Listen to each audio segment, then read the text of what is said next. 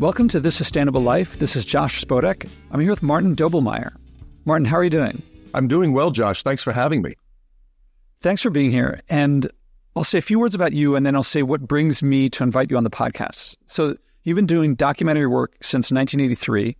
You have 3 Emmy Awards, 3 honorary degrees for religion and fine arts filmmaking, and dozens of awards. And I came to you because I saw your movie Bonhoeffer, about Dietrich Bonhoeffer. And the reason I saw it was that, regular listeners know this, that I work on sustainability leadership, and growing up, my heroes tended to be Martin Luther King, Gandhi, Mandela. And it occurred to me as I worked on sustainability that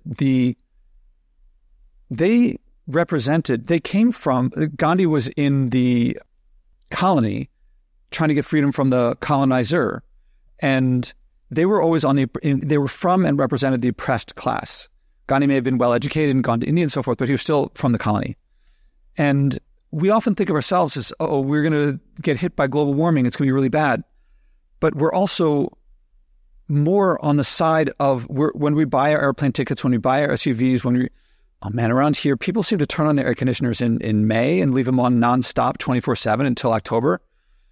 And so in many ways, we are from the oppressing class. We could stop doing these things, and we don't. And so I've looked for role models of people in history who could have oppressed, could have looked the other way, and yet still acted.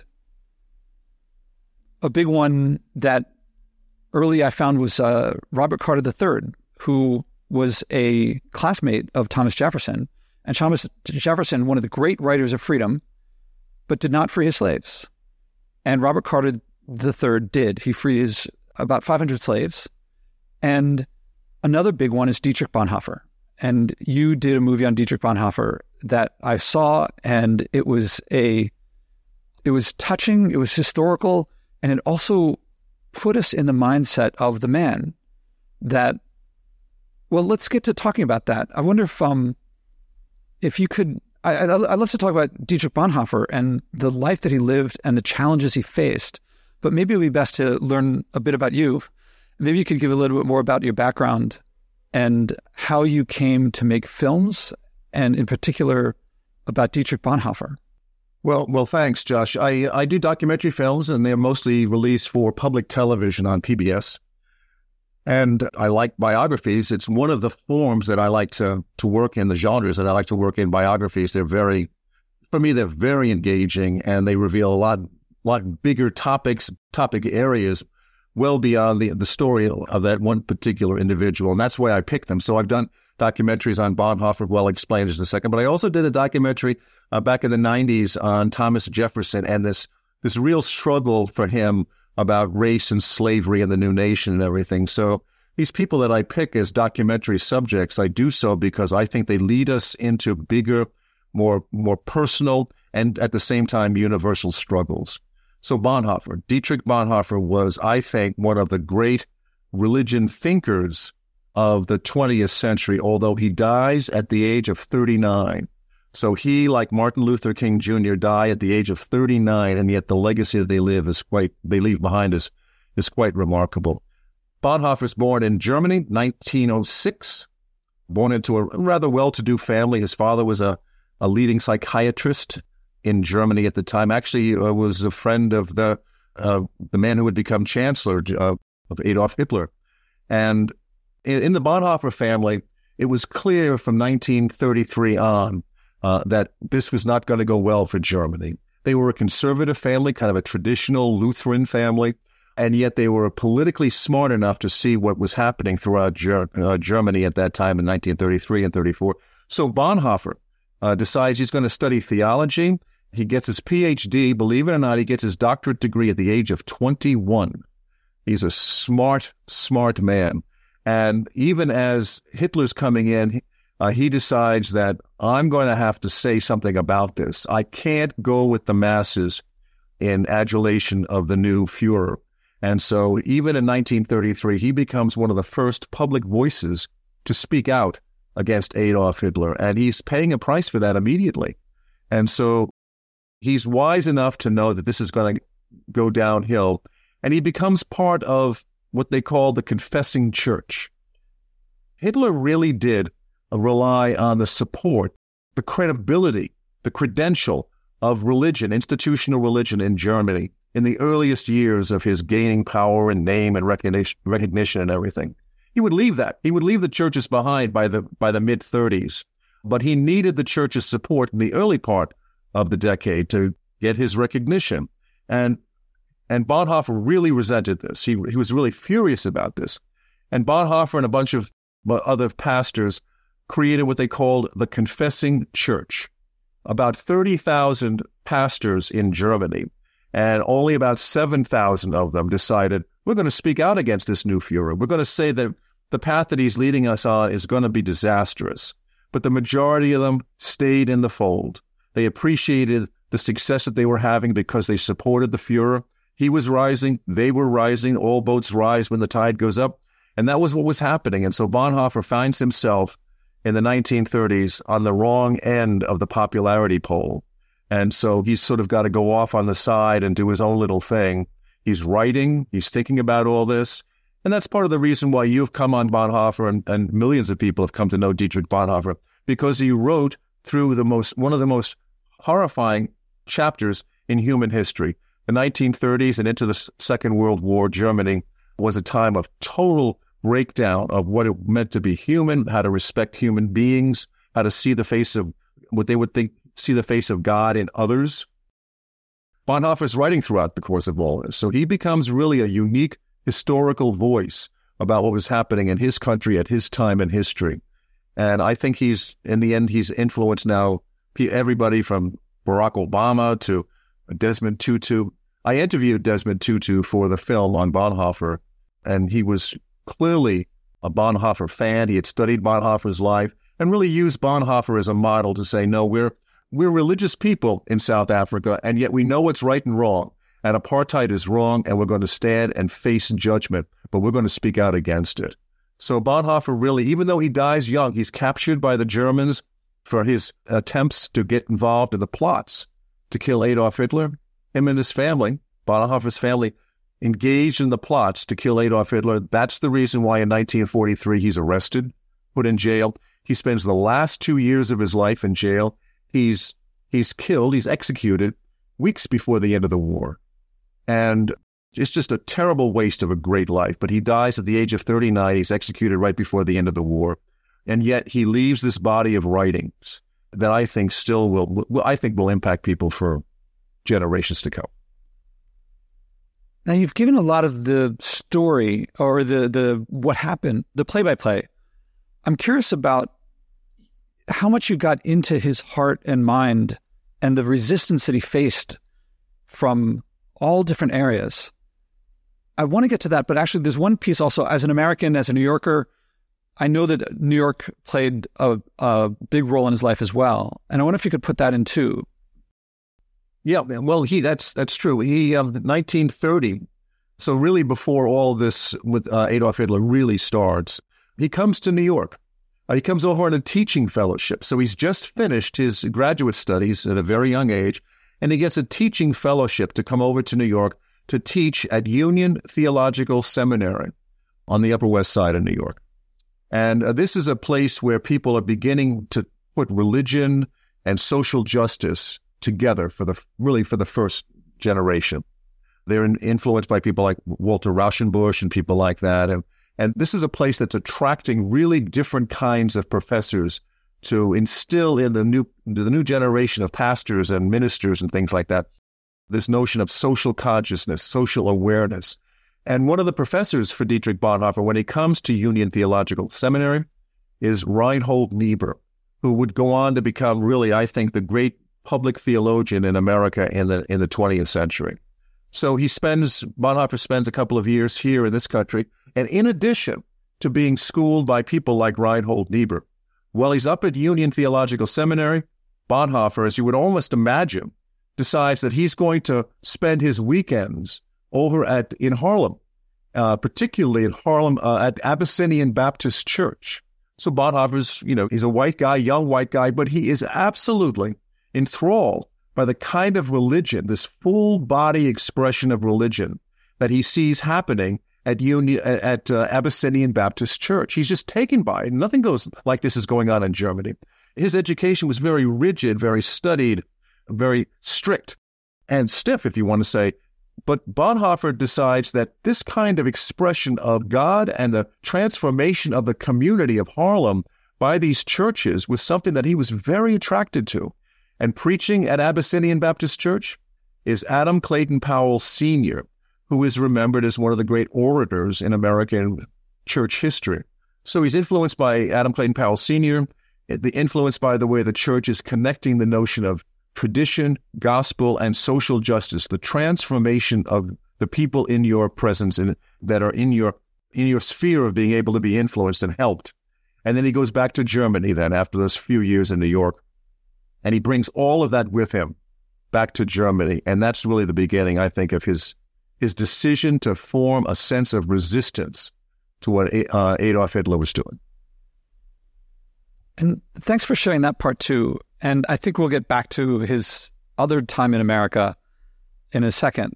But when he was in the struggles that, I feel like, all right, you said 9,000 out of 30,000 clergymen participated in the confessing church. So he's facing what is probably overwhelming resistance. I mean, it must be easy to go with the flow. He could just watch it happen. And why not? And I mean, Hitler hadn't been Hitler yet. And before we recorded, I started reading to you the opening lines of your movie. Those are his words, right? Yes, those are his words. And I'll put a little context to them. Do you want to read? Oh, I thought I'd let you do it this time because you were finishing my sentence. And I said, also, do you think it would be a bad idea if we said, if anyone is interested, they could pause this recording if they're listening to us and watch your movie? Because I'll put a link to it. It's on YouTube. And would you mind if they paused and went to the movie and then came back to us? No. I mean, I think it would be, if they've been intrigued by what we've said so far, and they want to go and see a little bit more about Dietrich Bonhoeffer, I'm delighted. Yeah, it's really time very well spent. So, yeah, could you say the opening lines and then... Yeah, so I'll read the lines first, and then I'll give you a little backstory on why I think I wanted to use these lines as the very opening of my film. So Bonhoeffer, it's Christmas, 1942, and Bonhoeffer writes the words, "We have been silent witnesses of evil deeds. We have learned the art of equivocation and pretense. Experience has made us suspicious of others and kept us from being truthful and open. Are we still of any use?"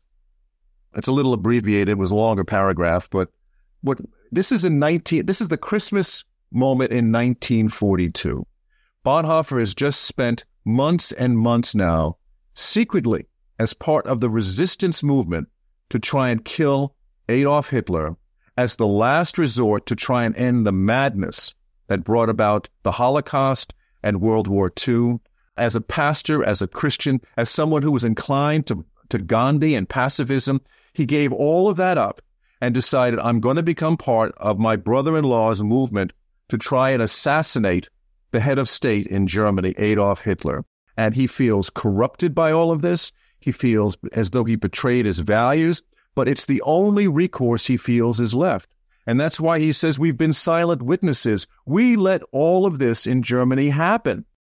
We let this happen in our country. We let us get to a point where the only recourse now is to assassinate the head of state and hope to God, literally hope to God, that the madness that was World War II, the Holocaust, all of this can maybe come to an end now. And sadly, Bonhoeffer is a great and brilliant writer. The team of assassins were not particularly good assassins. And they made several attempts to kill Adolf Hitler that they were never successful. And even though he writes this in Christmas of 42, saddened by all of this, in the next 3 months, he'll be arrested for his role in the assassination plots. He will spend the next couple of years in jail, in prison, and then he will be assassinated just weeks before the end of the war. So in some ways, his life is tragically failed in terms of being able to succeed at killing Hitler. But the way he approached the duty, his moral sense of conscience about how you have to live your life, I think will stay with us forever. And do you have a sense of what that turmoil was like? I mean, you didn't mention, one of the things that I think in the movie you mentioned Sermon on the Mount. And to kill someone seems pretty opposite to that. And there was a question that he asked one of his people in the confessing church. I didn't write the text down, but he said, can you absolve, someone who, he was struggling, I think he was struggling with, if I'm going to do the absolute worst thing I could do, but it's still better than that struggle. And you must have peered into it. Yeah, I think that's part of what we wanted to do. I mean, a good documentary film, in my opinion, is somewhere that brings you into the tensions, sort of the struggles that are going on inside of us. And Bonhoeffer really lived that out. Bonhoeffer is brilliant. You know, he's recognized as brilliant by his peers right from the get-go. And yet at the same time, he's very young when all this happens. Again, he was born in 1906. And so in 1933, when Hitler is just starting to take over, Bonhoeffer's in his 20s. And the people that are the church, the people that he looked up to and respected and read and honored are all lining up behind Adolf Hitler. They do that. There's historical context to all of this. I mean, the church stood behind the sense of God and country for World War I. And when World War I turned out to be a total disaster for the Germans, the German church took a lot of the brunt of the anger and frustration and the disappointment that the German people had, the humiliation that the German people had. And so, that's really, Hitler was smart enough to play on that in the 1920s as he's rising up. We're not a people that are to be humiliated. We are a strong and glorious and noble people, and God will be with us the next time, is kind of the argument, in short, that Hitler was playing on. And Bonhoeffer was basically saying, no, this is not the way it's going to go. And speaking out, he becomes one of the few voices that says, no, we can't be doing this. We can't misunderstand our mission, despite the fact that we feel a disappointment for what happened in World War I. So he does have the courage to say, we're not going to get in line here. In the 1937, 38, Hitler's raising up the churches. Churches are raising up Hitler. Everybody seems to be moving forward positively. He had programs in place, Hitler, that started to put the country back to work. He's building highways. I mean, they created Volkswagen, and there's enterprise and industry, and the country's really growing. And yet, I think it took a particular amount of courage for Bonhoeffer to say, no, this is the foundationally wrong what we're doing here, because every step of the way he was doing this. Hitler was doing this, and he, at the same time, he's also identifying Jews as the scapegoat in all of this. And one of the things that Bonhoeffer does, and I think he takes a lot of criticism within his Christian companionship, his Christian peers, is that he's speaking out on behalf of the Jews. And I think that cost him a lot, and yet at the same time, it puts him on the right side of history when we go back to look at this. He tells his Christian pastors, if you raise yourself up at the expense of your Jewish brothers and sisters, you've done the wrong thing. And he speaks out on behalf of his Jewish friends, and he pays a price for it.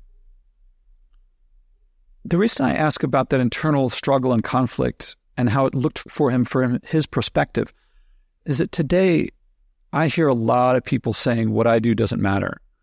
I hear a lot of people saying governments and corporations are the only ones that can make a difference on the scale that we need. I have faith that someone else, the next generation, will take care of things. I have faith that someone smarter than me will figure things out. If I do something, it's huge for me, but divided by 8 billion, it doesn't do anything for the world. And we want growth. Look at all the stuff that progress is bringing us. Sure, there's a bit of pollution here and there, but I don't want to give that up. No one wants to give that up. And I think the temptation to feel that way must have been strong for Bonhoeffer, because he must have been surrounded by people feeling something comparable. You were talking about the growth that Hitler's bringing about and the restoration of pride and things like that. And who could do anything against the onslaught? I mean, we see the images of him. That's like the next image is, I guess the opening image of your movie is a book burning.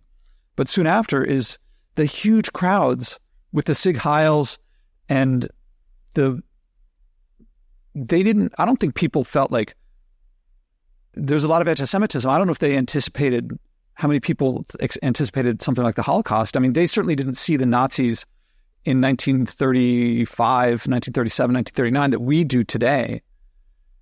And so tempting, so easy to buy into what's going on around me. Well, I think that's a good point. I think that it's really tempting to not find the comfort and the security the way the crowd is going, but there's always a great temptation. You know, the prophet is never recognized in their own country. And the truth of the matter is that's as clear as a bell with the life and the legacy of Dietrich Bonhoeffer. It takes enormous amount of courage to stand up and say, I know the majority of you are going in this direction. I think it's wrong. Whether it's about how we care for the environment or whether or not it's the rise of a political party. And I think Bonhoeffer is one of the great examples of the courage it takes to do something about that. And you can say, well, in the end, Bonhoeffer failed. I mean, he becomes part of the resistance movement. He and his brother-in-law, Hans von Dohnanyi, and the group of people who tried to commit a capital crime of killing the head of state, Adolf Hitler, they failed. They ultimately couldn't do it. And yet at the same time, history remembers the fact that Bonhoeffer was on the right side of an issue that we will always look back and say, why didn't they stand up and say something? Why did they wind up being silent? So many wind up being silent witnesses of evil deeds. And that's the problem. I mean, they always talk about if you don't know your history, you're always destined to repeat that history. And I think, sadly, that happens way too often. I think we all have to realize that we're individually called to do the thing that we believe in our heart of hearts is right. We have to have a moral compass that gets us to where we think we can actually live with ourselves. The question that can't be resolved is as many people as got behind Adolf Hitler in the 1930s and loved the celebrations that were happening, the sense of reviving the German culture, reviving the German nation. How many of them deep down inside felt, this really may be going it may be going sideways here soon, but I'm going to enjoy the party in the meantime. No one will ever know that.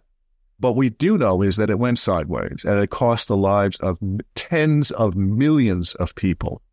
And history looks back at that as one of the darkest times in Western civilization. And Bonhoeffer is right in the middle of the storm saying, no, don't go. Yeah, you mentioned some of the questions being, how could those things happen? And that's an interesting historical question. A big question for me is, what can I learn from Dietrich Bonhoeffer to continue his legacy today is one way of thinking it. But is it too crazy for me to think I would like to implement today? I would like to be not exactly Dietrich Bonhoeffer, but to be today what he would have been today, I think. I mean, I got to throw out here because it's dangerous to compare something one's working on with the Holocaust or the Nazis. But one number that I often cite is from the Lancet, a peer-reviewed journal of medicine, that says that every year for the past, since 2015, 9 million people have died from breathing polluted air. That's every year. And that's not people working in factories. That's just people just breathing polluted air. And that number is expected to increase if we don't change our course. It's entirely preventable. We're just letting it happen. And we can all say, well, yeah, but my emissions aren't, it's just 1 part in 8 billion. It's nothing. But Hitler didn't reach those numbers. I mean, that's annual, every year since 2015. And it's going to be greater. So I don't want to say polluting is the same as being a Nazi, but also being a tax-paying German who wasn't a Nazi is also not being a Nazi. And yet they saw it happen. Well, no, I understand what you're thinking about. And I think the parallel really is being, hindsight is 100% accurate. You always look back and see what happens after it happens. And so are we creating a path for ourselves in terms of the environment and the way that we treat the world that's been given to us in such a way that in the end we'll look back and say, how could we not see this coming? Absolutely. Absolutely. Does it mean that we have to make sacrifices to make some change? Absolutely. Are we willing to make that? Not so sure.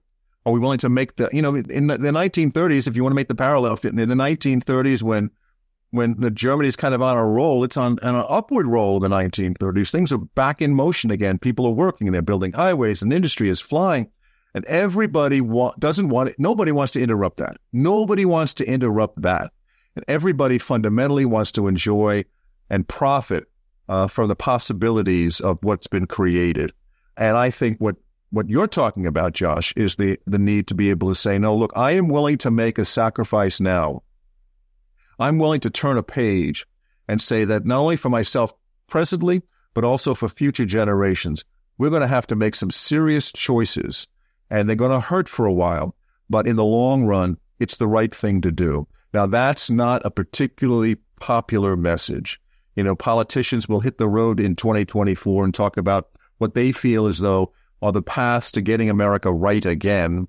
And they'll be very reluctant, Josh, to use any kind of language that says, we'll need to sacrifice here. We'll need to sort of deny ourselves some stuff that we haven't been denying ourselves in order to preserve life as we'd like to have it for our children in the future. That is not a particularly popular message, and it's not the pathway to get yourself elected. And so I think everybody who's running for an office in 2024, whether it's federally or even locally, you'll try and figure out a balance. The word sacrifice is not the way to get yourself votes in this country. People don't want to think like that. And so it takes a lot of courage to turn and to go in the other direction and say, no, this is something that really has to be done.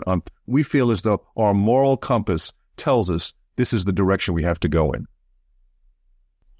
Well, now here I have to talk about, I don't know if you've looked up my background of what I've been doing on sustainability, that there's personal action is not the same as systemic change, but I believe that you cannot, how do I put it now? If you want to cross the finish line of the marathon of changing systems, you must first cross the starting line of changing yourself. Yeah. So it's necessary. It doesn't get the job done, but you have, otherwise you aren't in the race. You don't know what you're talking about. So for people who don't know, my apartment has been off the grid in Manhattan for a year and a half now, and I dropped 90% of my impact in a 2.5-year period. I haven't filled up a load of garbage since 2019. I know that before I did any of these things, all those things I said before of like what I do doesn't matter, things like, and all those things I said before, I felt those things. I felt like if I don't fly, I haven't flown since 2016. If I don't fly, my family's going to disown me. I'm going to lose my apartment because I'm not going to be able to pay my bills. When I actually did these things, I expected each time that I thought I was sacrificing. I thought I was taking one for the team. A short period into each one, I overcame, there was a withdrawal period, generally shorter than I expected. On the far side of it, I got more of what I was looking for in life, not less. It looks like sacrifice, but it's not. And a big direction of research for me, one is into addiction, because it tends to be the case. When people are addicted, they feel like, I don't want to give up the thing that I have, because if I'm not taking heroin, I'm not going to get the joy and love and peaceful feeling that it gives me or whatever, that euphoria. But when you're addicted to something, it gives you these jolts of things, but you actually have net less of that thing overall in your life. That was the case for me. I felt I had more adventure through flying, but actually I had a jolt of feeling, but I've actually more adventure now. Like I was with my closeness with my family, my control over my finances. Without buying packaged food, I have more deliciousness in my life. So it does look like sacrifice, but I'm never going back. One of the other big line of research is in anthropology and in history, that over and over again, cultures that we would now call indigenous resist. The indigenous cultures that remain today, I learned growing up, we have to teach them so that they can be like us and not suffer so much their horrible lives. But they don't look at us. They look at us and they're not ignorant. They're not stupid. They know about our medicine and our airplanes and things like that. And they don't choose to be like us because, and I can't speak for them, but my understanding is that they generally look at us and they see in us less freedom, less equality, less mutual support that they have. And the steps that I'm taking, I feel like I'm I live within Manhattan. I'm in American and New York culture, but I'm in many ways in a different culture.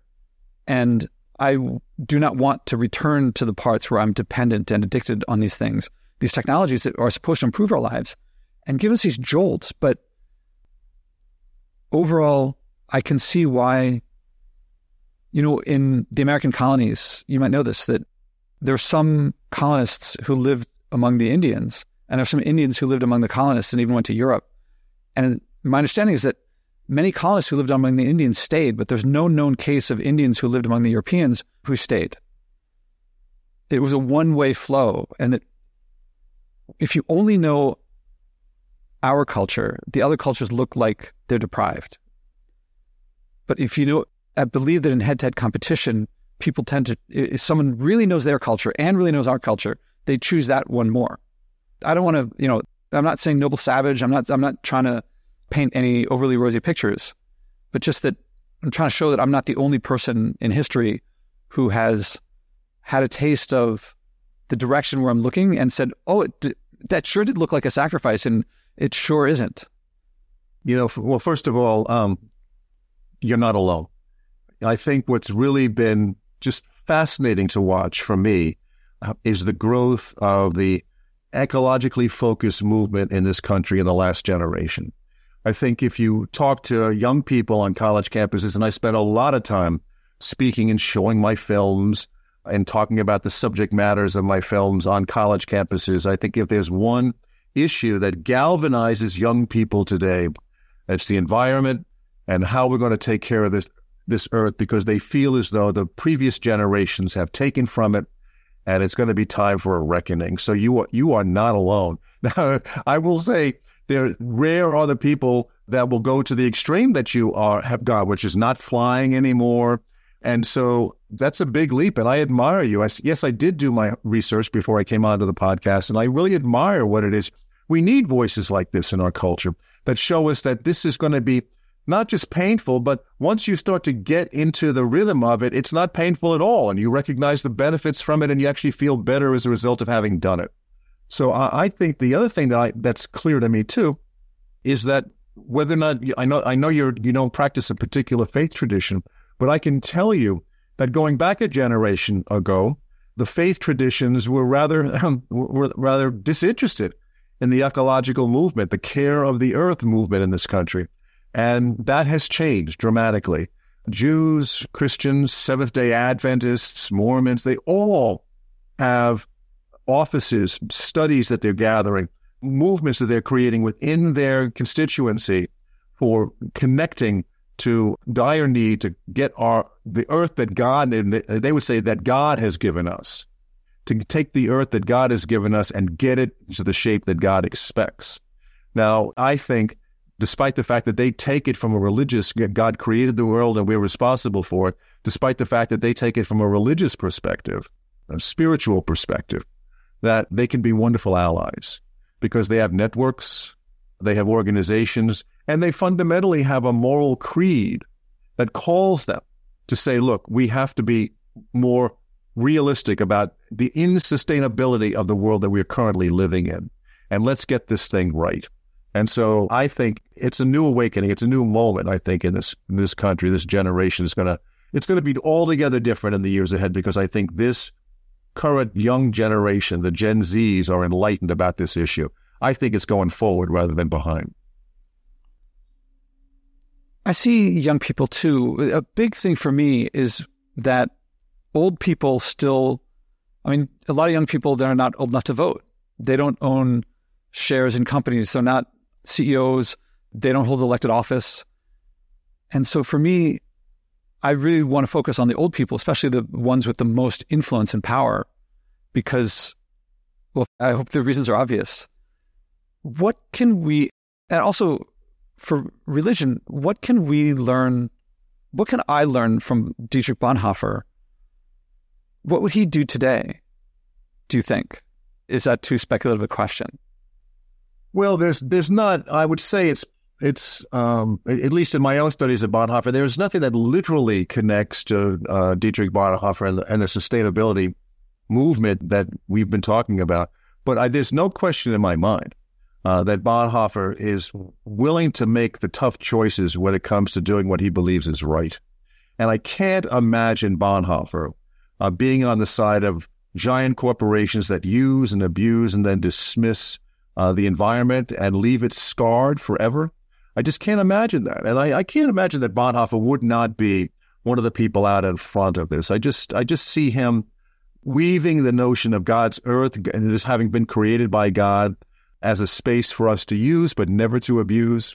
I think he'd be all over this. And I think most of the people, despite the fact that they were fighting different wars, you were saying that one your heroes were Gandhi and Martin Luther King Jr. Bonhoeffer really admired Gandhi, that he was one of the models for him. In fact, one of the life-changing decisions, life-altering decisions for Bonhoeffer was in the mid-1930s when Bonhoeffer was furious about what was happening in Germany. It had been arranged for him to be in written communication with Mahatma Gandhi. And Gandhi was inviting Bonhoeffer to come to India to spend some time to learn about nonviolence and how to live your life on that kind of a moral path. Bonhoeffer waited, decided not to go, and stayed in Germany. But he was in contact with Gandhi. Later on down the line, Martin Luther King Jr., deeply influenced, of course, by Gandhi, who he never met, but he was influenced by Gandhi, and he was influenced by Bonhoeffer. So all these people that you admire, they're all they are interwoven out of the direction is, their moral compass is sending them down the same path. And I think as you follow them and you read them and you think about them and use their language and the models of their ideas, you're following the same path too. So I applaud you for that. Well, thank you. I'm barely getting started. It occurs to me that also they were all reacting to something similar of a couple centuries of imperialism and colonialism and slavery that were building up to, that the world hadn't seen in that way, on that scale before, with that level of cruelty before. I mean, these things existed before imperialism, colonialism, and slavery. But yeah, the world had changed, and so it's so few people. I mean, the world, they were not alone, but so few people responded. There was a scene in the movie where his friend, I've actually never said that out loud, Bethke? Yep, his name is Eberhard Bethke, yes. And he said Dietrich was struggling, and Bethke looks at the camera and he goes, maybe you know the quote better than me. It was, we're not living in the future. We're not living in the past. We have to solve our problems today. Do you remember what he said? Yeah, no, you're living now. I mean, the question becomes, as ridiculous as it may even sound to some people today, these were Germans who were trying to decide, do we have the moral support to go and kill the head of state? Anybody who knows the German culture knows that it's really respectful, reverential of order and authority, and the very notion of killing the head of state disturbed them so much, despite the fact that it's Adolf Hitler. They were really struggling with this. And in some ways, Bonhoeffer becomes helpful in them creating a new moral compass that says it's okay. We're doing the right thing. It's the lesser of evils to go and change leadership in this country. And Bonhoeffer was very helpful in letting them feel a sense of peace about what they're doing. I mean, it's just this internal struggle that they're going through, which in some ways may sound ridiculous to some of us. Well, just go kill him. He was crazy. Hitler was nuts. He caused so much pain and suffering. Just go kill him. These people wondered whether or not they were on the right path to do this. And of course, they chose to go ahead and stay the course and do it. It's a really interesting story. I never met Dietrich Bonhoeffer. He dies in 1945, years before I'm born. But I did get to meet and come to know as a friend Bonhoeffer's best friend, Eberhard Bethke. They went to seminary together. They were in the seminary together. This was the man that Bonhoeffer would often share his early thinkings. He would sort of mature his theological ideas in partnership with a number of people, including Eberhard Bethke. And Bonhoeffer dies during the Second World War. Eberhard Bethke, his good friend, survives. He actually was in prison in Italy for a little while, was released and got back home. But we should all, Bethke then commits his life to raising up the storyline of his good friend, Dietrich Bonhoeffer. I can tell you now with absolute certainty, you would never have heard of this young pastor, aspiring pastor, writer, thinker, Dietrich Bonhoeffer, had it not been for Eberhard Bethke, who was absolutely vigilant in making sure that his good friend, Dietrich Bonhoeffer, was continued to be thought about, reflected on, put into all the new changes of social dramas and political tensions that were happening all throughout the late 40s, the 50s, the 60s, the 70s.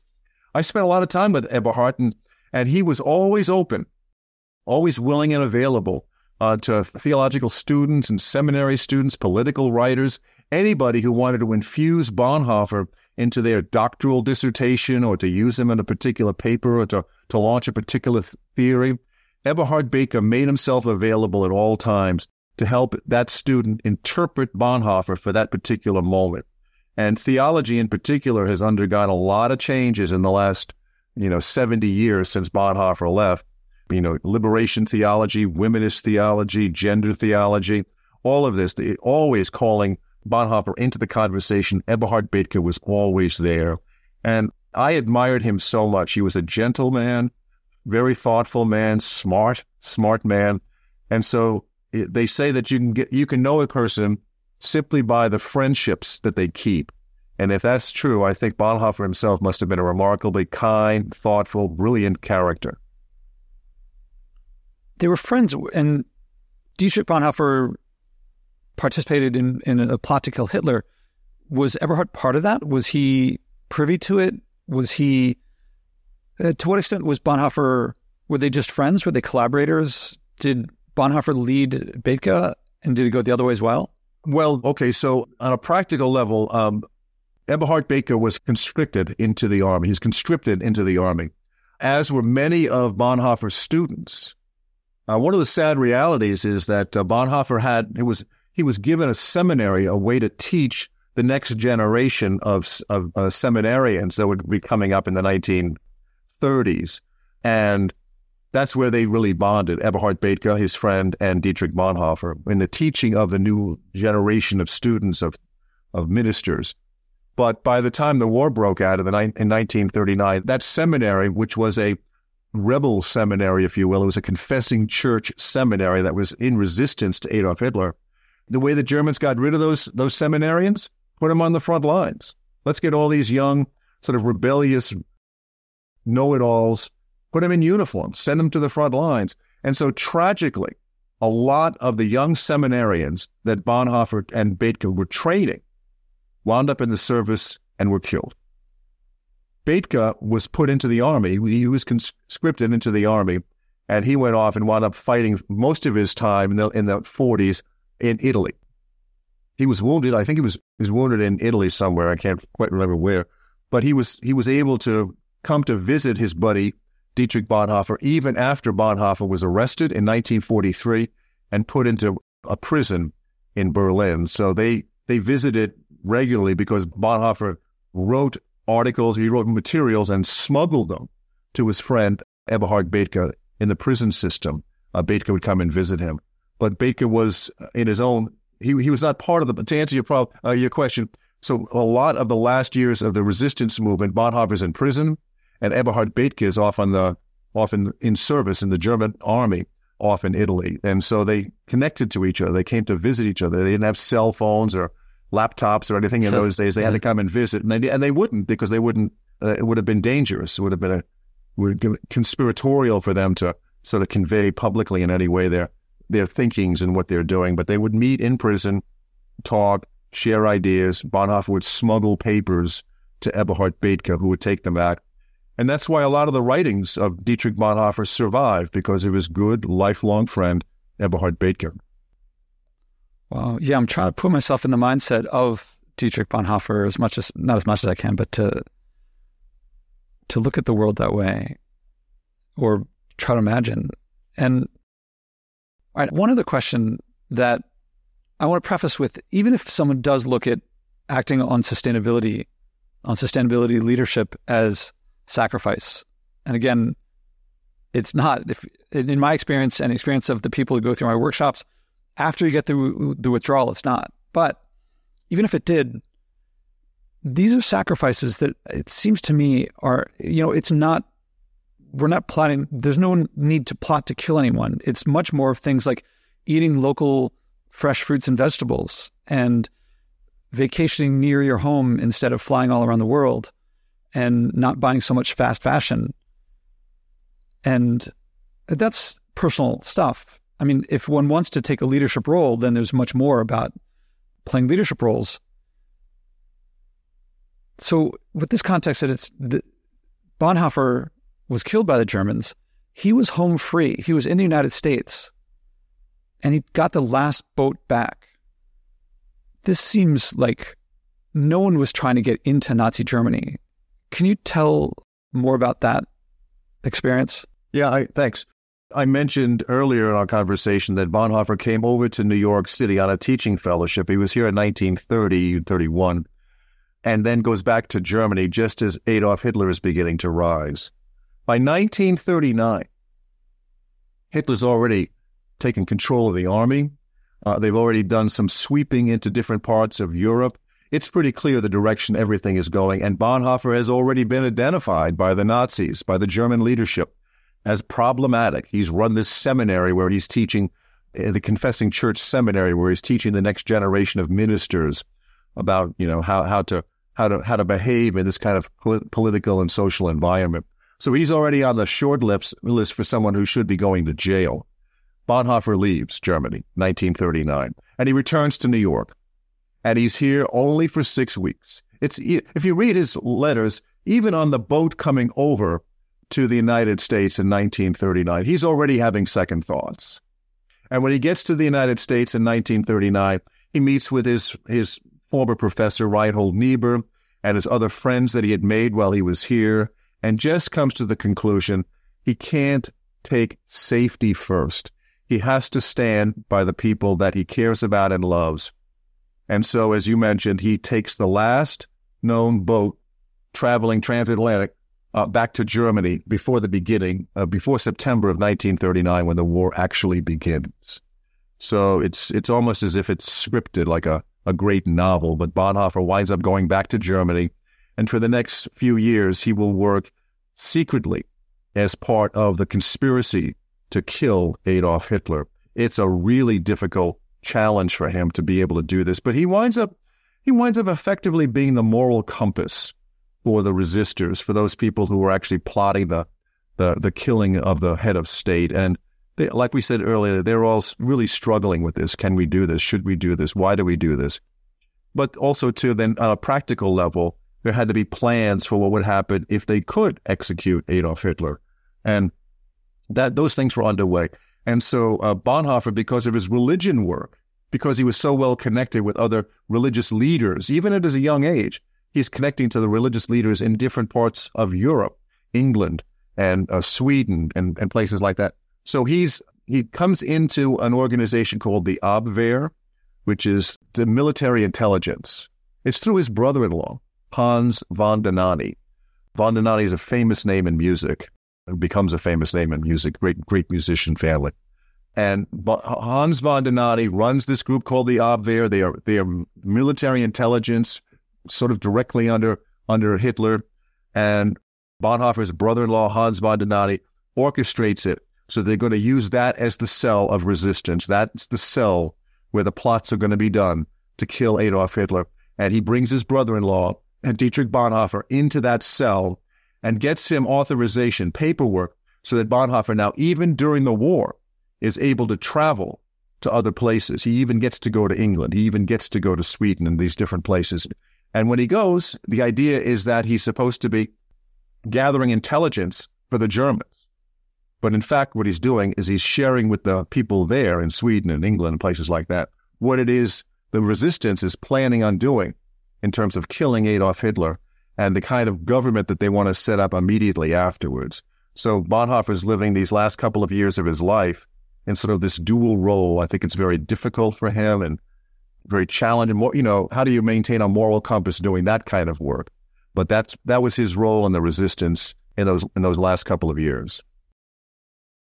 So when he was going to the U.S., he was already feeling maybe I shouldn't, like, safety, very tempting from a certain perspective. Of course, that's the easy, from some perspective, that's the right choice.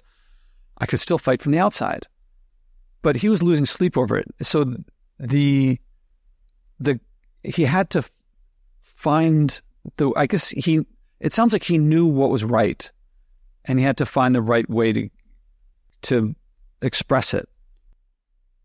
And I think the real thing that is interesting to me, it's fascinating about the Bonhoeffer story, is that he's not that kind of self-righteous, I knew from the outset what's right and what's wrong. I mean, he's the kind of person that is smart enough to sort of weigh the moral dilemma with each one of these grand, sweeping challenges that's presented to him.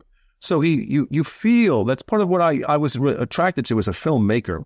I feel the sense of struggle that's going on inside Bonhoeffer, but eventually he wants to come down on what he believes will be the right side of history.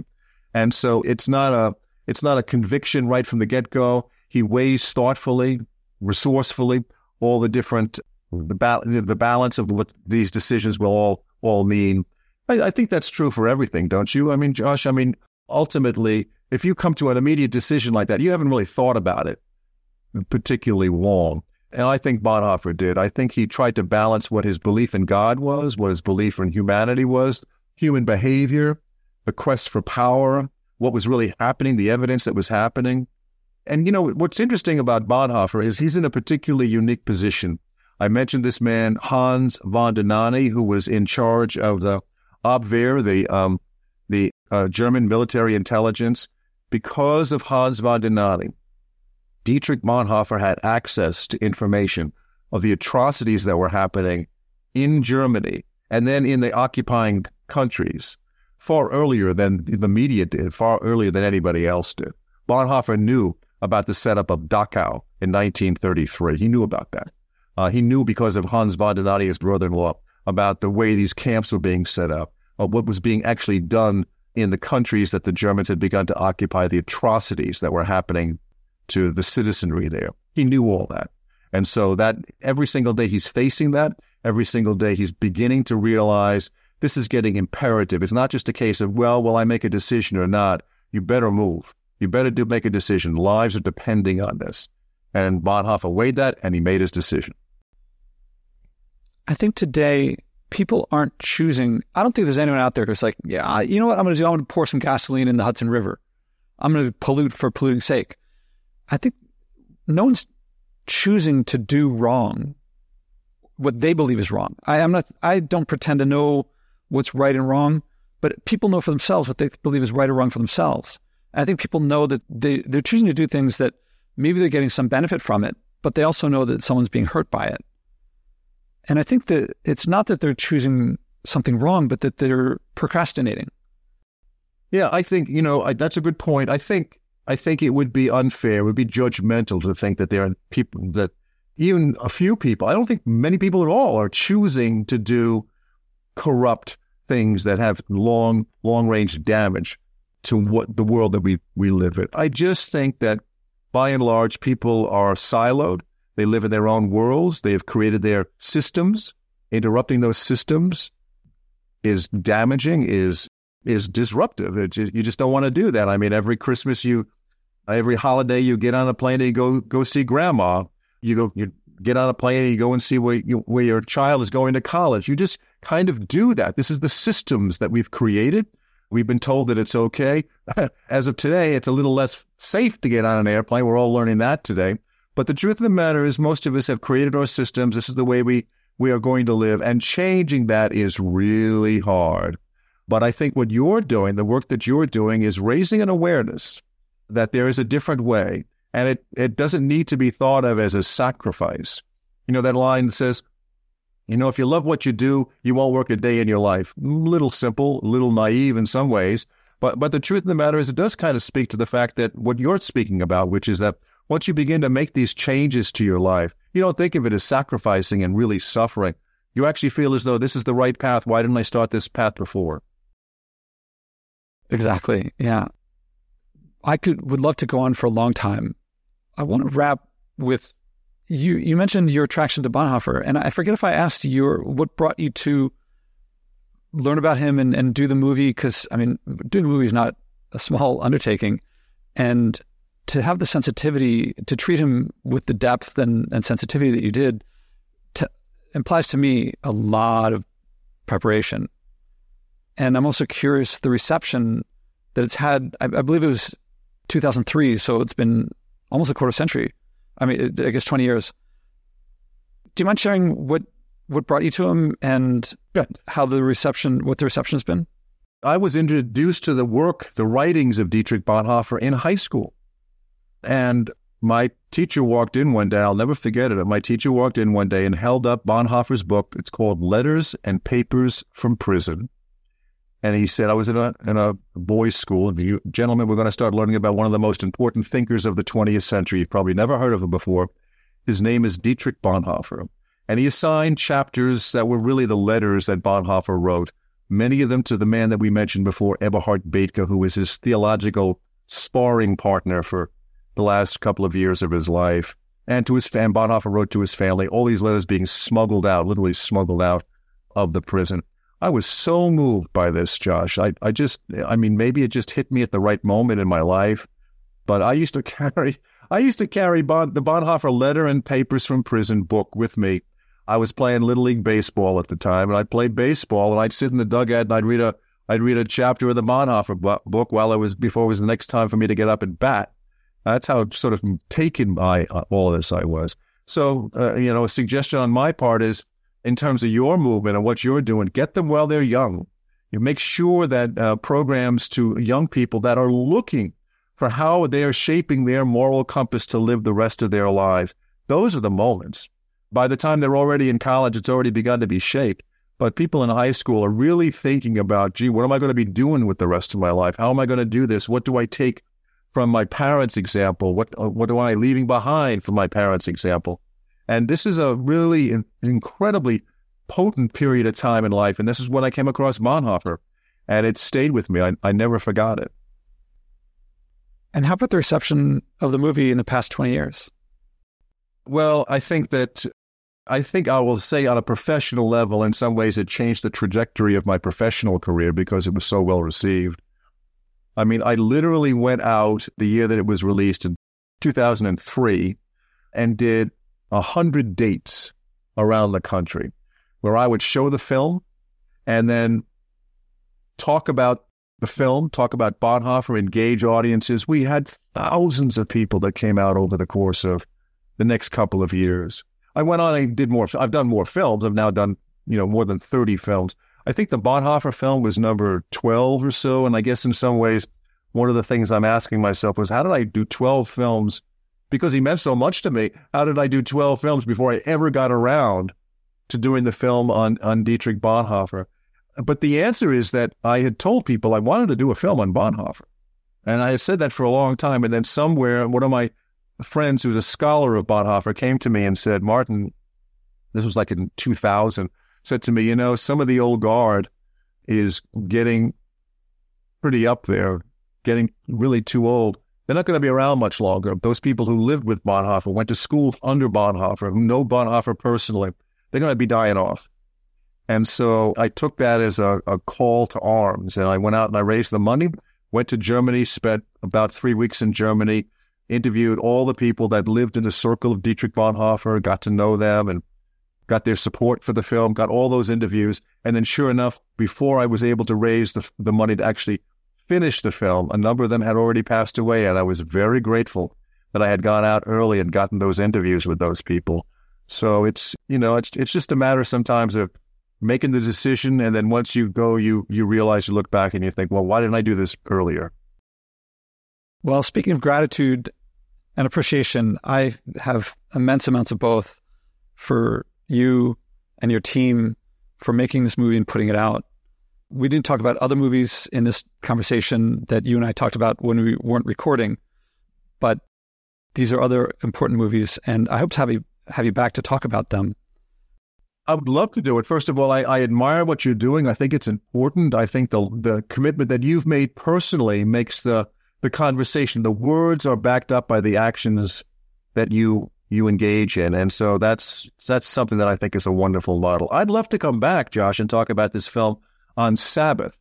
It just got released to National PBS, National Public Television, and talk about a film that wants to really hone in on the notion of responsibility for care of the earth and how that all spirals out of the notion of Sabbath. I think would be, I hope, might be of interest to your audience. Yeah, and I'll also mention that that's also on YouTube, and so people can watch it. So I'll put that link in as well, and I've watched it too. And I'm, how do I say it, like holding myself back from talking about it, just because we'll have to put that on a later conversation, as well as on your movie, which I've not yet watched, on Thomas Jefferson. Yeah, and we also have just recently done a series of additional biographical films on one of the some of the great religious figures of the 20th century, Abraham Joshua Heschel. I'm not sure how much you know about Abraham Heschel. Dorothy Day. I confess that I don't. Dorothy Day, who was the great Catholic social activist, Reinhold Niebuhr, Howard Thurman. These were seminal figures in the 20th century. I think they were of their religious traditions, but in some ways outside far enough so they could call their religious tradition to a better place. And if you get a chance to take a look at those, you can get all that information on our website too. But I just gave a talk last night on Abraham Joshua Heschel. I think he was the greatest Jewish thinker of the 20th century. So, well, for all of these works, and especially Dietrich Bonhoeffer, Martin Doblmeier, thank you very much. It's my honor, Josh. Thank you so much. How many people are bringing a message of joy from what everyone calls saving the environment, but I call the future? Step by step, this podcast is creating a culture of joy, community, and connection around sharing and acting on our environmental values. Again, there's no profit in buying and wasting less, but we'll all love our lives and relationships more when we do. I can use your support. Please donate at joshuaspodek.com/donate. Again, that's joshuaspodek.com/donate.